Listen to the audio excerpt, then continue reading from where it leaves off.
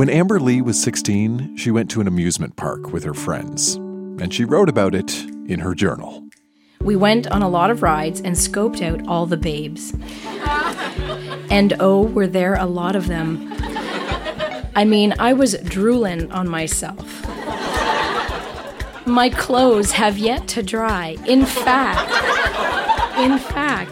if you wrung out my clothes from all that drooling, I'm sure there'd be enough water to supply the third world countries for a year. That's Amber Lee reading from the journal she kept when she was 16. And this is Grown Ups Read Things They Wrote as Kids. I'm Dan Meisner. This is a show where we go back in time to remember the good, the bad, and the awkward parts of growing up. This time, recorded live at Yuck Yucks in Ottawa, we have a champion high-jumping snake, an underwhelming sex ed class, and we find out what it's like to have a summer job in a cemetery. This stuff is weird, it is wonderful, it is funny and heartbreaking, and it also has a lot to say about who we are today. If you want to know who you are, it helps to understand who you were. So think about who you were when you were a kid, and stick around.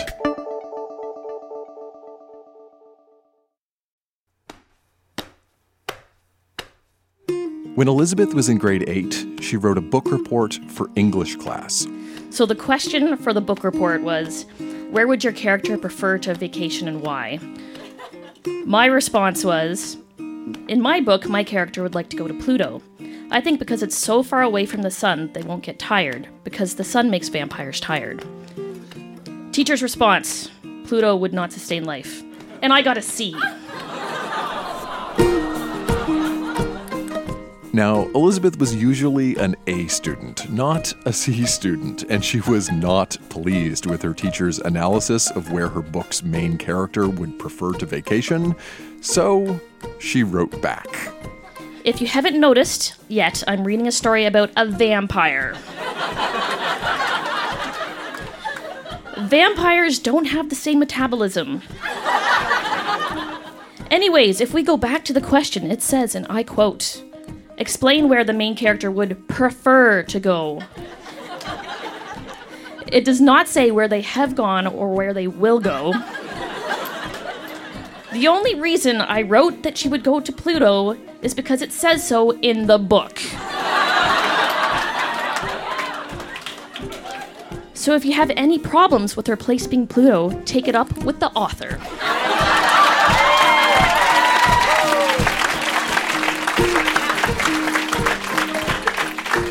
I got an A in that class. Oh, snap.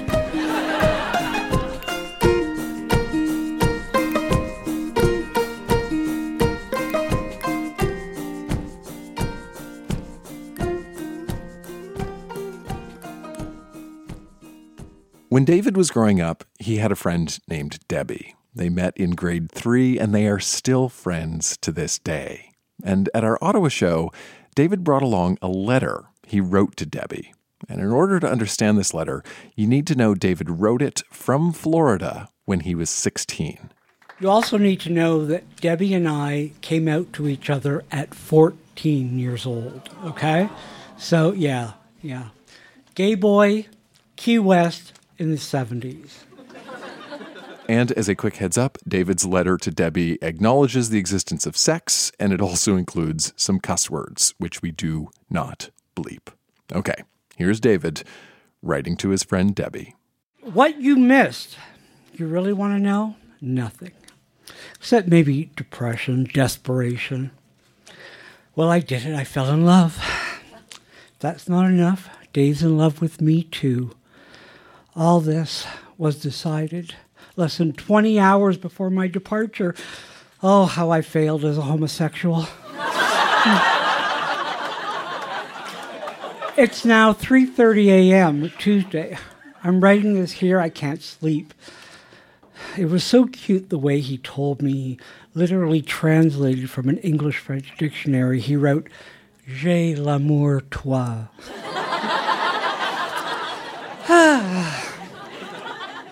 Maybe I'm, 2 words, overreacting.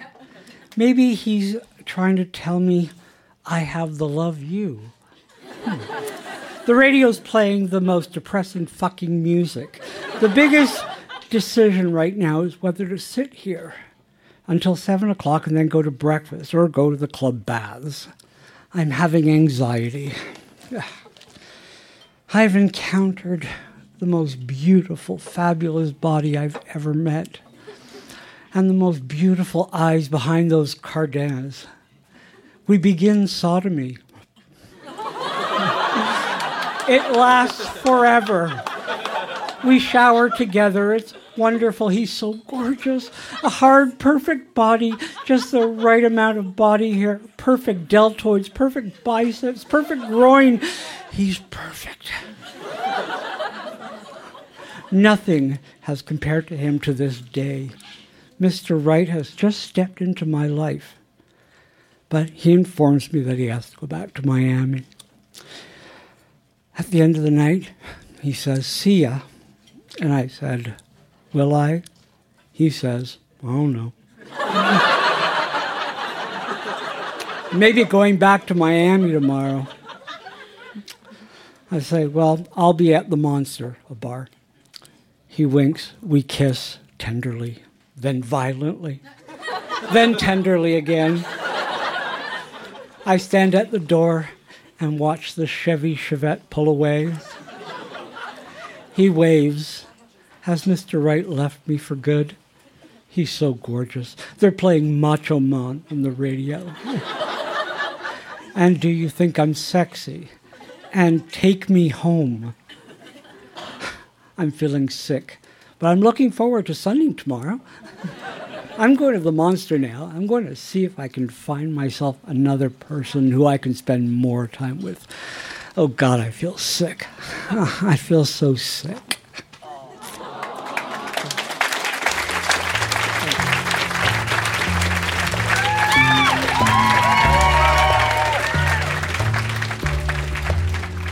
I think when I first came across those letters, I guess about a month or so ago, I had wondered why I had them, since I had written them to Debbie, of course. And when I asked her, she said that she remembers reading them, but really that's it. But then I remembered, of course, that back then Debbie had spent far more time at my parents' home than her own, so it shouldn't have come as a surprise that they ended up in my papers. Like I said, David and Debbie are still friends to this day, and David sent me a really great photo of him and Debbie from when they were growing up together in the 1970s. In fact, we have photos of all of the readers from our Ottawa show. They are up at our Facebook page. Just look for Grown-Ups Read Things They Wrote as Kids, or follow the link in the show notes on your device right now. You know, letters like the one David wrote to Debbie can be tricky because for a very long time, sending a letter meant you didn't have that letter anymore. So, if your childhood best friend sent you a letter and you still have it in your possession, do your friend a favor. Send them a copy. They will thank you.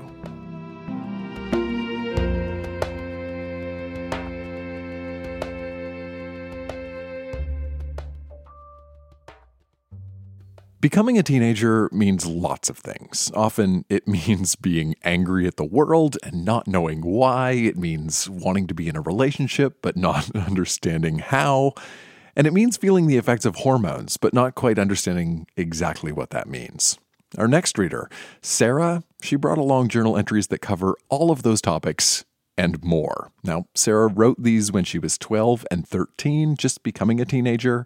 And like a lot of teenage journal entries, they include a few cuss words. Okay, there's your heads up. Here's Sarah. September 15th, 2001. I hate humans. All of them. This one's worse than the last. I hate all beings. I hate intelligent life forms. I hate being one. September 23rd, 2002. I'm lost and confused, and I don't know what I think or what I feel, and I'm mad and sad and ashamed and hopeful, and somewhere deep inside of me there's a little world with little people, and everyone has their own thoughts, and they're all mine, and it bugs me. First of all, I hate my life. I hate my father. I hate this planet. I hate my friends. Nothing matters. I don't care anymore, but I still end up crying. I don't get it. Then, of course, there's the bit that's still fantastically in love with soccer and is overjoyed that I finally have the info for Mistral. And then there's this other bit that's thinking that if I were with someone, it wouldn't be so bad and I could relax. That would be great. And there's another part that's pissed off with school and can't handle any of it and doesn't see the point and is so frustrated. And then there's this little tiny bit that's blaming everything on my nose. February 3rd, 2003. Orgasms, ... Muscle contractions, according to Tina, ... Is that what happens to me sometimes? When it feels all fluttery, when I really want a guy, or I'm thinking sexual stuff and such? Is that what's going on?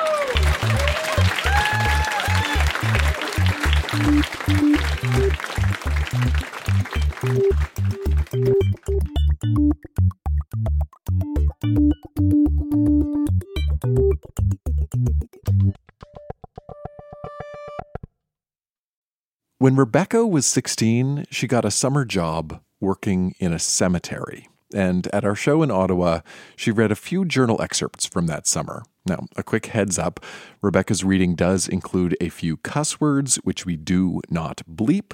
There is your heads up. Here's Rebecca. Here I sit in the bathtub, surrounded by ice-cold water, listening to Mozart.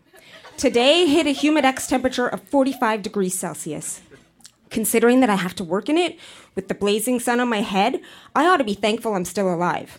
I'm telling you, it's a conspiracy. Somebody out or up there is trying to tell me something. I have lost all faith in God. And by the way, if you do exist, first of all, this is none of your business. And also, you can't blame me for questioning your existence. After all, kids are still starving to death in Ethiopia. I have been feeling such guilt pangs lately. Even today, when I went to help Jim lower a newborn's coffin into its grave, I dropped it. It was such a horrifying experience, wondering if the coffin would open as it hit the bottom, and then hearing the thing thud dully as it finally did. A couple of weeks ago, I peeked into an unlocked casket to find an old man with hairy eyebrows. It didn't even faze me a bit. It looked like a wax figure with all the makeup. My first intact dead person was a disappointment. I was rather impressed, however, watching bodies burn in the crematorium. Seeing John crack open a skull like a nutshell to reveal its frying brains was quite a thrill, but nevertheless a bit morbid. Even seeing old George T.'s leg bone after he'd been underground for 35 years sent a sort of thrilled sensation through my body. But my first pangs of respect for the dead came to me at the newborn's burial. The kid had potential. He could have been sitting just as I am, listening to the beauty of Mozart. He was barely given a chance or even a little taste of the world. It's a miserable place, but it's a hell of an experience, I can tell you. The ultimate experience is love. It sounds corny, I know, but I said it, and it's the damn truth. A person hasn't lived until they have been in love with someone who loves you right back. New entry. I don't want to love anymore. I hate it. I have gotten no rewards from it, only pain and frustration. Life is bleak. If I can't find happiness in love, where in this damn fucking world can I find it? Mum says men like to feel superior. But what does Mum know? She has an IQ smaller than her shoe size, which is 7.5. I hope I didn't inherit it. What a ditz! Self-righteous, pompous, hypocritical whore is what she is. More of a PMS-stricken landlady than a mother. She'll pay someday. I'll stick her in a home for the invalid in Siberia. I'll send her a postcard from my home in Spain at Christmas, but that's all. I want to go back to school looking completely different. Sexy, I hope. I want to be beautiful and voluptuous. I want to give guys hard-ons at the bat of my eye. I fear I shall always be a little girl with little girl clothes and a little girl face. One of these days, I'm going to shock the world. Why the beautiful angel about the halls? Hath she come to announce tidings of great joy? No. She hath come to maketh thy penises arise in greeting.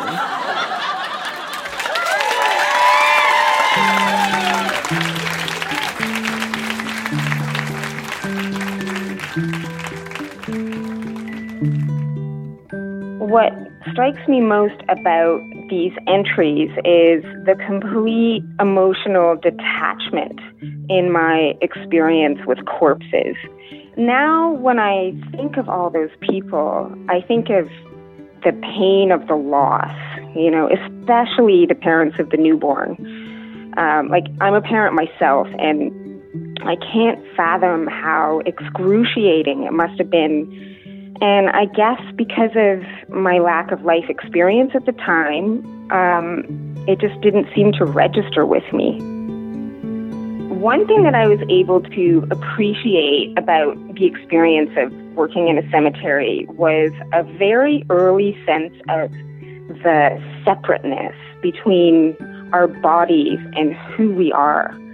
And that gave me this enduring conviction that there's more to us than the sum of our physical processes, and whatever it is about us that's outside of that maybe continues on somehow.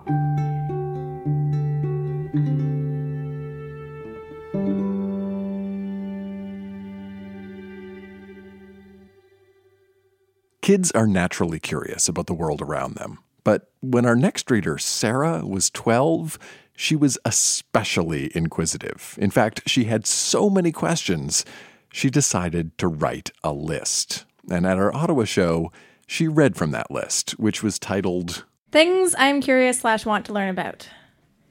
Learn how telephone busy signals work. How to cure eyesight. How the earth came to be like it is now, how copies of books are made, how bindings are made to books.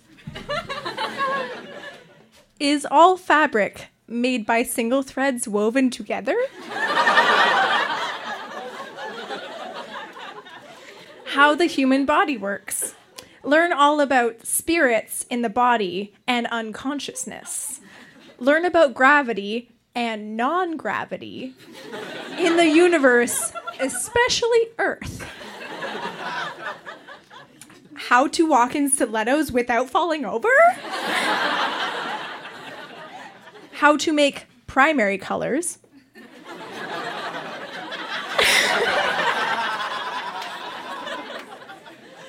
How artifacts stay intact over thousands of years.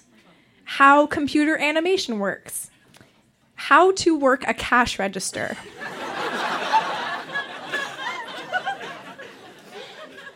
Where drugs came from.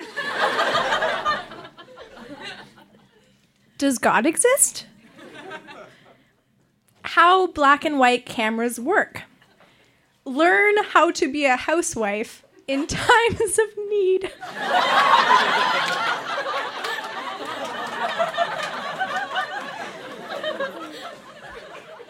How much do the CIA know that the public doesn't? What's it like to be a weatherman? Thank you.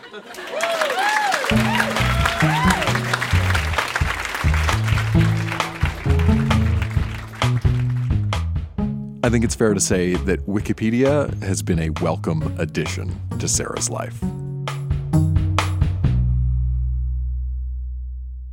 Short fiction is always popular at Grown Ups Read Things They Wrote as Kids, especially weird short fiction. And our next reader, Brad, he brought along exactly that. This is a story Brad wrote when he was 11 or 12 years old. And when he signed up to read this, Brad wrote, Quote, "It's a story about a record-breaking high-jumping snake named Jackson Alphabet that I rescued chasing cars in downtown Pittsburgh. Please welcome to our stage, Brad."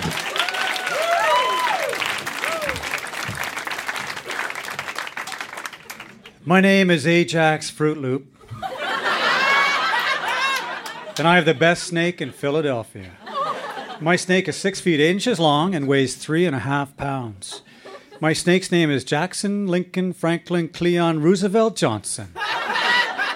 He is a pure albino snake. I call him Jackson Alphabet for short. I found Jackson Alphabet chasing cars in downtown Pittsburgh one Saturday afternoon, and I thought that was no place for anything to be running around, especially a snake which is not noted for its running ability. I picked him up and went across the street to a Chinese restaurant and asked for a doggy bag. I put the snake in the doggy bag and went home happily to my house in Philadelphia. I first noticed that this was a strange snake when I came home from school one day and saw Jackson Alphabet jumping over our backyard fence. It startled me at first, but then I thought, if he could jump, maybe he could jump at the annual fair here in Philadelphia. I started coaching Jackson Alphabet and soon had him jumping 6 and 7 feet with regularity. The record for snake jumping is 8 feet 3 3/4 inches. A few times Jackson Alphabet tried for the record, but to no avail. We got to the fair early so Jackson Alphabet could practice a bit. Finally, we got our chance. We gathered with all the other contestants, and then the MC called our name. I had a few butterflies as Jackson Alphabet went ripping up to the bar, coiled, sprang up, and landed. I ran up to see how it was. 8 feet 3, not bad, I said aloud. But really, I had a nice warm feeling down in my stomach. That was it. No other snake even tried to jump. After that, things went pretty good for Jackson Alphabet and me. The next 2 years in a row, we won the snake jumping contest at the fair. Then, on July 9th, 1973, Jackson Alphabet jumped 8 feet 4 inches, the new world record. It was the greatest thrills of our careers. Now I've been chosen to bring my snake to Steubenville, Ohio on October 6th, 1973 for the World Snake Jumping Contest. When October 6th arrived, Jackson Alphabet and I packed our luggage and took the first plane to Steubenville. We arrived early in the afternoon. The following day, Jackson Alphabet would be jumping at the Coliseum here. We got a good night's sleep, and then we took off for the Coliseum. There were snakes from all over the world. There were Chinese, Japanese, French, English, dozens of other kinds of snakes. It happened so fast. Jackson Alphabet was the first jumper. He ran up, coiled, sprang up, and landed. Wow. 11 feet 8.5 inches. He had jumped 3 feet 4.5 inches higher than his record. The other snakes all went yelping away. J.A. was the best snake jumper in the whole world. One day I came home from school and saw Jackson Alphabet pole vaulting over our backyard fence. It startled me at first, but then I became interested. If he could pole vault, maybe he could vault at the fair here in Philadelphia.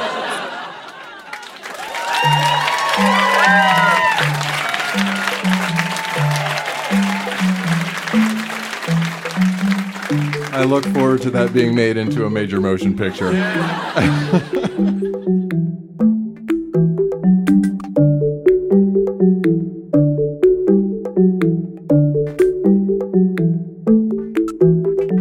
Our next reader, Desi, brought along 2 diary entries written when she was 14, and they deal with 2 very different but equally cringeworthy parts of growing up: adolescent taste in music and an awkward sex ed health class. Please welcome to the Grown Ups Read Things They Wrote as Kids stage, Desi.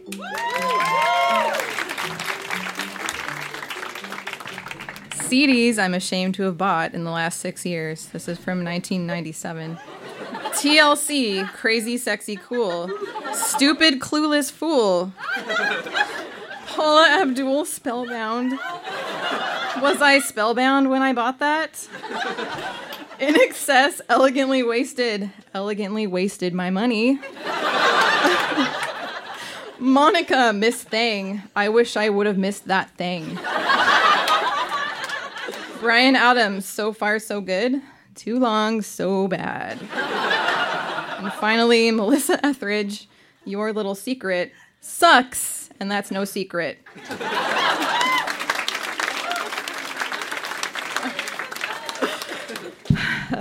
November 1998.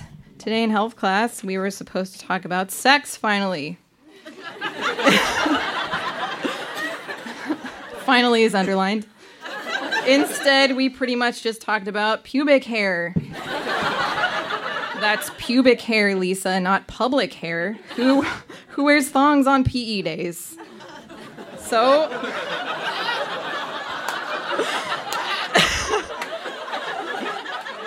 my mom signed a permission slip so I could learn about hormones and pubic hair.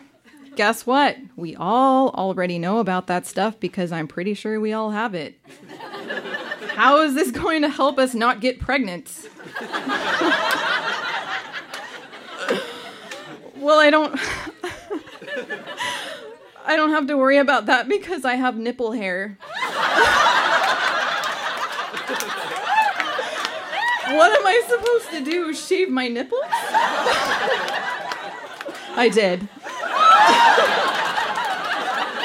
Whatever. Wieners are stupid, and so is health class.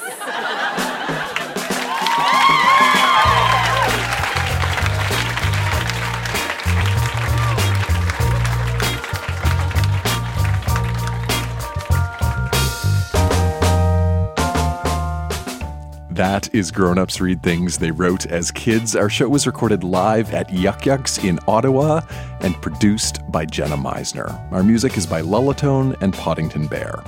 Now, as a live show, Grown Ups Read Things They Wrote as Kids has always been a word-of-mouth kind of thing. And the podcast, it's the same way. So if you like the show and you know someone who might like it too, let them know. Believe me, personal recommendations go a long way. I listen to a lot of podcasts. Most of them were recommended by friends whose taste I trust. So, if you like Grown Ups Read Things They Wrote as Kids, do me a favor and recommend it to a friend. I'm Dan Meisner. Thanks for listening.